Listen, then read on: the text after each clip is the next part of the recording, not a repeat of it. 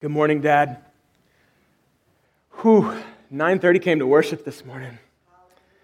God, because you are so worthy. You are so worthy of our worship, God. You are so worthy of our praise and so much infinitely more. God, this morning we acknowledge that we are not enough. We are not enough, but you are. Thank you, God, that you meet us here. You have plans for us today, and we get to walk in it. We get to enjoy your presence. We get to enjoy your plans, and we get to rest in your love.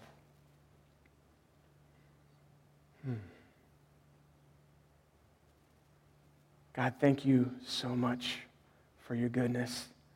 Thank you so much for your Son, Jesus. Thank you so much for your church that we get to be a part of, your family here on earth. God, I pray that you would speak through me this morning, that you would touch the hearts of each and every one of us in this room, that we would leave here changed and different for your glory and for our good. We pray all these things in Jesus' name. Amen.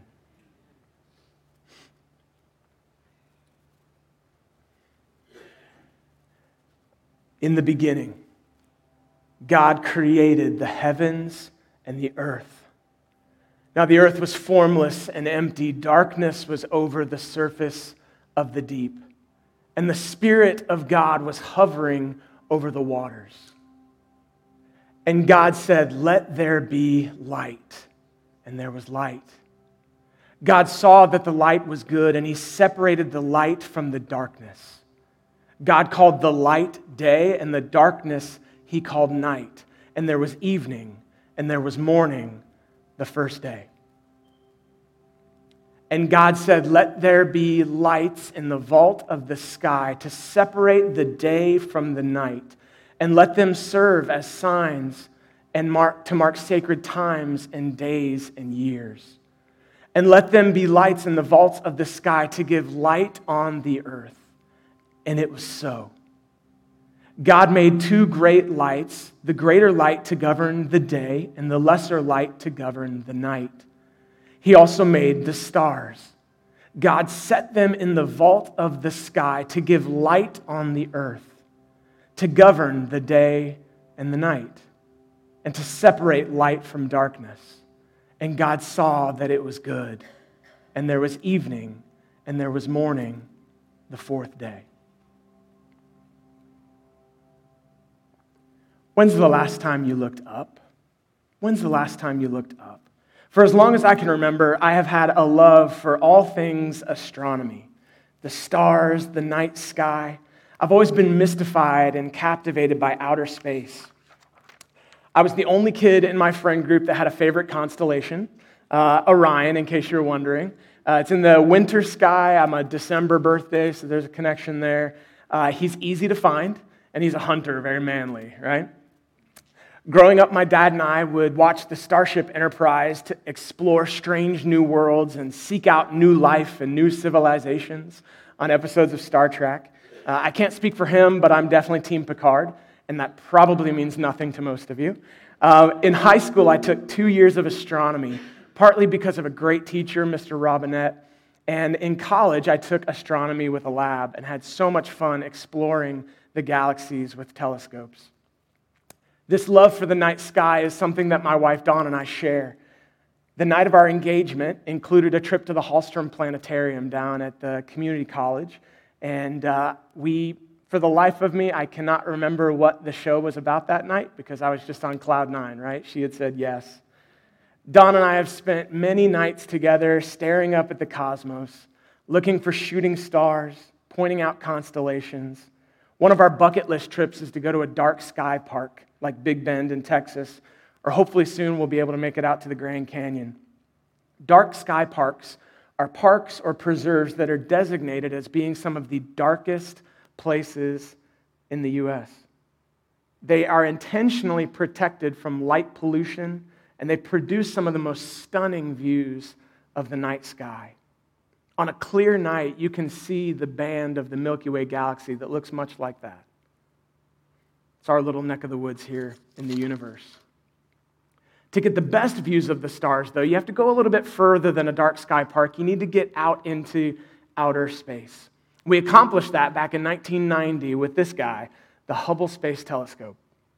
Over the last 30 years, Hubble has produced some of the most stunning views of distant stars and nebulas and galaxies. There's a new kid on the block in the space telescope world, though. On Christmas Day last year, the James Webb Space Telescope was launched into orbit with a mission to produce some of the most clear images of deep space. Recently, images from the James Webb Space Telescope were released to the public, and as you can see, they are breathtaking. These are just a few of the images, and we're going to take a look at some of them here in a few moments. Just by these images alone, I think we can all agree that the heavens above us are beautiful. Some of the most beautiful images and vibrant colors are found in nebula that we'll never get to physically, but that we can see through telescopes. Whether it's colorful nebula, ringed planets, or spiral galaxies, the heavens above us are beautiful. The heavens above us are not only beautiful, but they're functional as well. The stars have been used for centuries to guide sailors and travelers before the invention of GPS and Google Maps that we use today, right? Some of us better than others. For thousands of years, man has looked to the sky, looked to the stars for guidance. This is what I want us to do this morning. Let's take a little journey and look at God's creation in the heavens and see what they have to teach us this morning and how they connect with God's word. The first stop on our journey this morning is at our neighbor down the street. This is Jupiter. Not the town in South Florida, right? This is the largest planet in our solar system. Jupiter is what's known as a gas giant. When I say giant, I mean giant, huge. Jupiter is twice as big as all of the other planets combined. That's huge. I'll give you some scale. If Earth were the size of a grape, Jupiter would be a basketball. Earlier, I said that Jupiter is our neighbor down the street, and that's true, but it's true only in astronomical terms. Jupiter is 400 million miles away. Some of you this morning are probably wishing that your neighbor was 400 million miles away. One of Jupiter's most well-known features is that large spot that you see there in the top left. That spot is called the Great Red Spot. It's a storm that's been raging on the surface of Jupiter as long as we've been able to see it. Winds in the Great Red Spot can reach up to 268 miles per hour. That's like a Category 11 hurricane, right? A storm like that on Earth would be absolutely devastating. But the truth is that it would never fit on Earth because it's twice as big as Earth, that one storm. We know a thing or two about big storms, right? Have you ever been in a huge storm? Maybe you were here when this guy, Jim Cantori, showed up. It's never a good sign, right? But those aren't the only kind of storms, right? Some of you might be in a storm of life right now. A diagnosis, an addiction, a death, a divorce, depression, a strained relationship. Storms come in all different shapes and sizes. We'll get back to that in a little bit. For now, let's say goodbye to Jupiter and let's head out a little further. We've now left our cul-de-sac, our solar system, and we're in one of the arms of the Milky Way galaxy. This is the Carina Nebula. Quite frankly, ever since we put this big screen up, I couldn't wait to put this image up there. It's beautiful. Take a moment to really appreciate the beauty of the Carina Nebula. God paints with a beautiful array of colors, doesn't he? The Carina Nebula is a visually stunning nursery for stars that currently sits about 8,500 light years from Earth. Now, you might be wondering, Nate, what's a light year, right? Feet and miles, that makes sense to me. A light year sounds like a controversial Disney movie. distances in astronomy get really wild and big, and so astronomers had to come up with whole new terms. And so on day one, God spoke and created light. And we are eternally grateful because without light, we wouldn't be able to see anything. Light is a pretty incredible creation in that it is the fastest thing known to man. We can't find anything faster than light. In a race between you and light, you could have the biggest head start that you want, and you're still going to lose. Because distances are so astronomically huge, they had to use light. Light travels at 186,000 miles per second. Every second, 186,000 miles. And so astronomers created this thing called a light year. A light year is the distance that light travels in, you guessed it, a year. Those of you that are math nerds in the room are starting to do the math.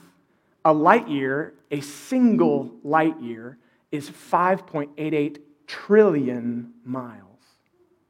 And the Carina Nebula is 8,500 light years away.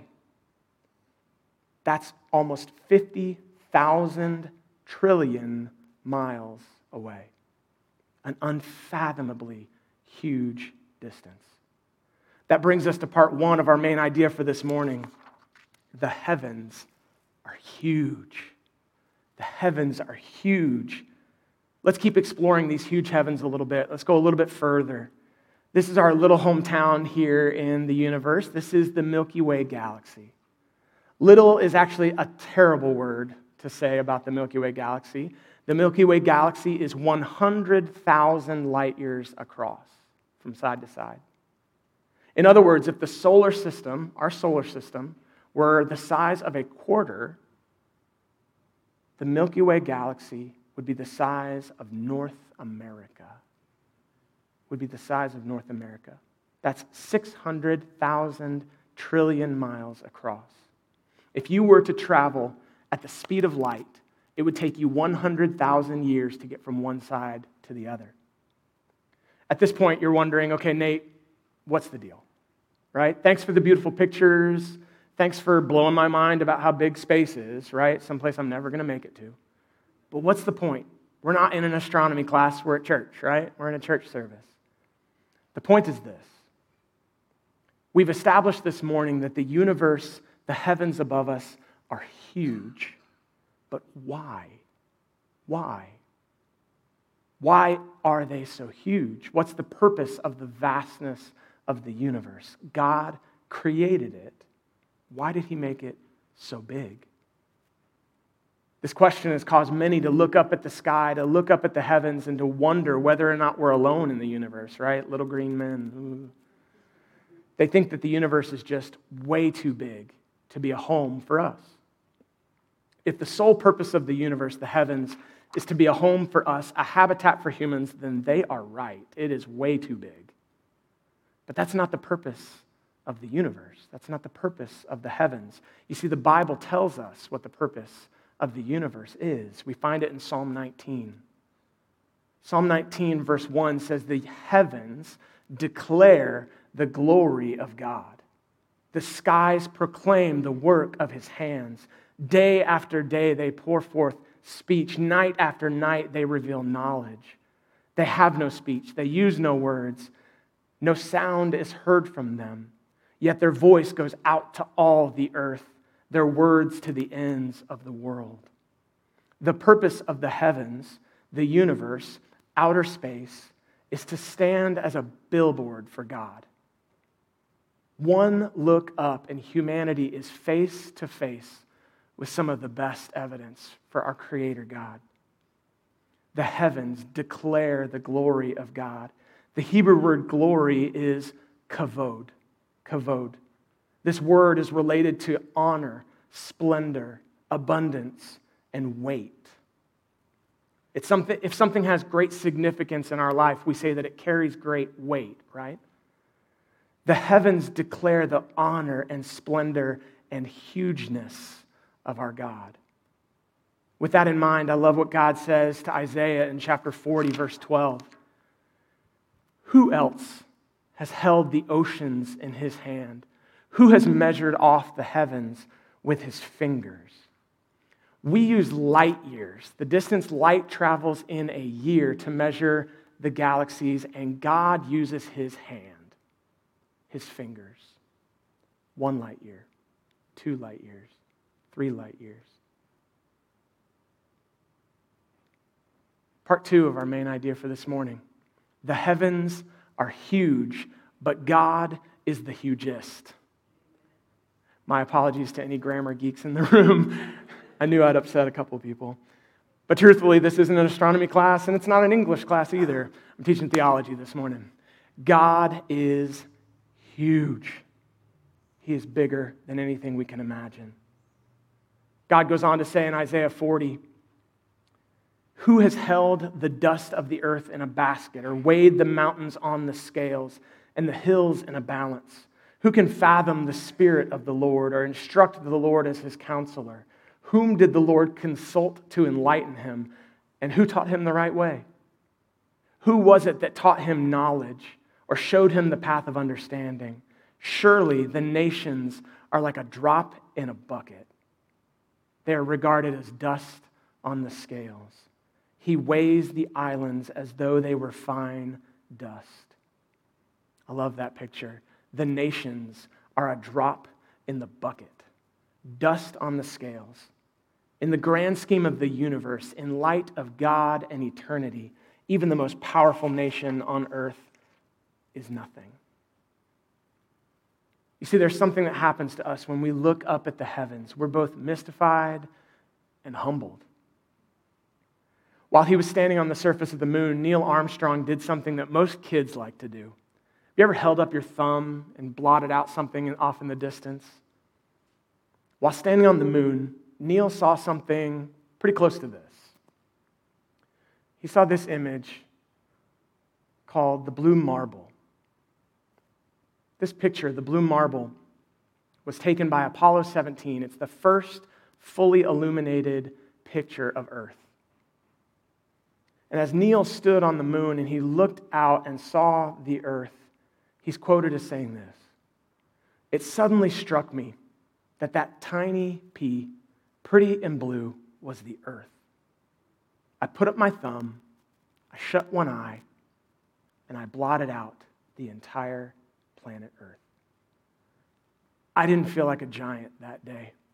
I felt very, very small. Neil Armstrong, the man that simultaneously took one small step for man and one giant leap for mankind, he didn't feel like a giant that day. He felt very small. Neil's reaction that day reminds me of what King David wrote in Psalm 8. Psalm 8, 1-4 says, "Lord, our Lord, how majestic is your name in all the earth. You have set your glory in the heavens. Through the praise of children and infants, you have established a stronghold against your enemies, to silence the foe and the avenger. When I consider your heavens, the work of your fingers, the moon and the stars which you have set in place, what is mankind that you are mindful of them? Human beings that you care for them." Humanity often struggles with the height of hubris, thinking far more of ourselves than we should. We've been to the moon. We've accomplished great things, and yet Scripture talks about our lives as a vapor, a dust, here and they're gone. One look up at the heavens and is a great way of putting us in our place and breaking down some of that pride. That's what David was expressing when he wrote Psalm 8. When he looks up at the heavens and sees what God has created, he said, "Who am I? I am so small." And to think that he could only see a small fraction of what we can see today in 2022. Part 3 of our main idea for this morning: the heavens are huge, but God is the hugest, and we are so small. So small. We like to think that we're pretty big, we're pretty important, we're super significant, right? But if we're honest, all of us in our heart of hearts, echo what Neil expressed that day. We often feel pretty small. Ready to feel even smaller? Years ago, astronomers took the Hubble Space Telescope and they pointed it at the darkest little patch of space that they could find. And they basically turned the zoom all the way up. They produced one of the most famous images in all of astronomy called Deep Field. Now with the James Webb Telescope, they've done it again. And this is what they produced. Each of these spots, found in the darkest, tiniest little patch of black space that they could find, each one of those are galaxies containing billions of stars. Some bigger, some smaller than us, but each filled with potentially billions of their own stars. Isaiah 40:26 says, "Look up into the heavens. Who created all the stars? He brings them out like an army, one after another, calling each by its name. Because of his great power and incomparable strength, not a single one is missing." A conservative estimate for the total number of stars in the known universe is around 200 billion trillion stars. That's a number so hard to wrap your brain around.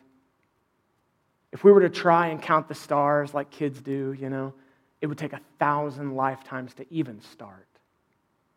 And yet God, our huge creator God, spoke them into existence. He measures the distances between them with his hands, and he knows each one of them by name. Each and every one of them.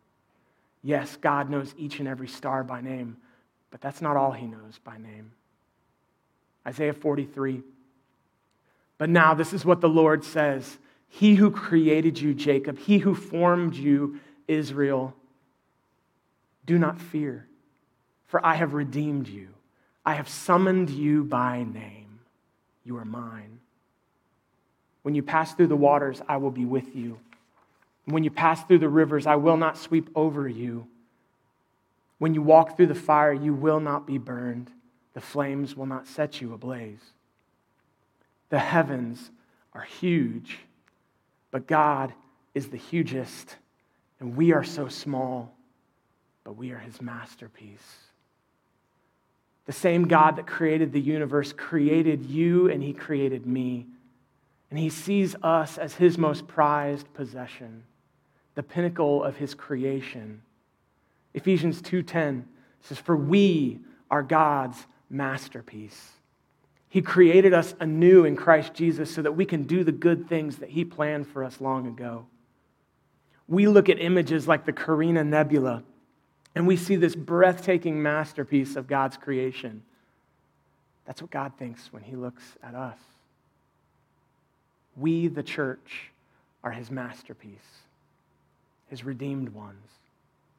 The same God that knows each star by name knows you by your name.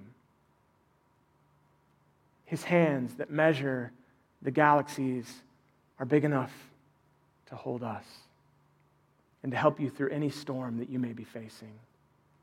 I don't know what battle or struggle or difficulty, what great red spot that you're facing this morning.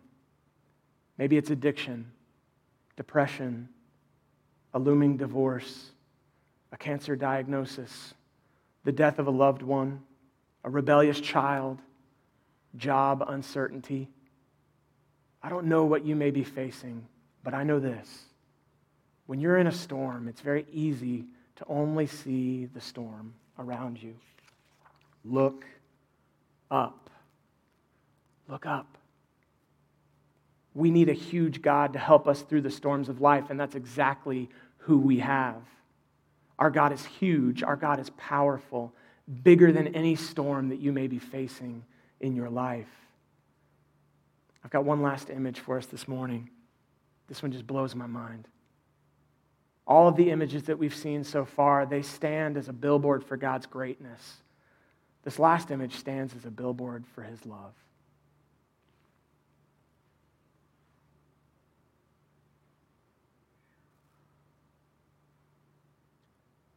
The heavens declare the glory of God, and the cross declares his love. Jesus, our Creator God, came into this world to seek and save the lost, you and me. Scripture says that he was nailed to a tree that he created to pay the price for our sin. We look up at the heavens and we also look up at the cross. Where does our help come from? Our help comes from the Lord, the maker of heaven and earth. We serve and worship the absolutely huge God of love and mercy who holds the entire universe in his hand, and he holds you too. You can trust him this morning.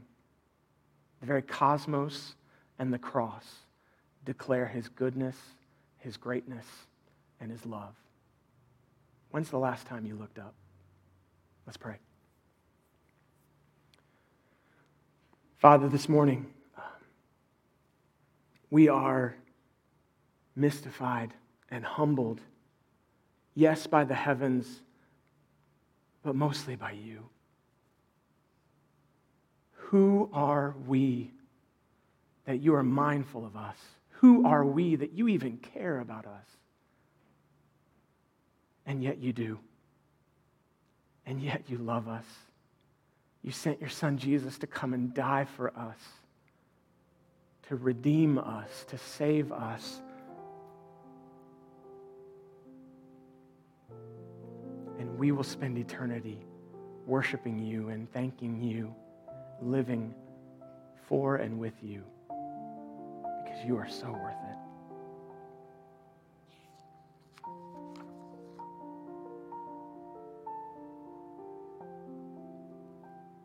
Father, thank you for the cross.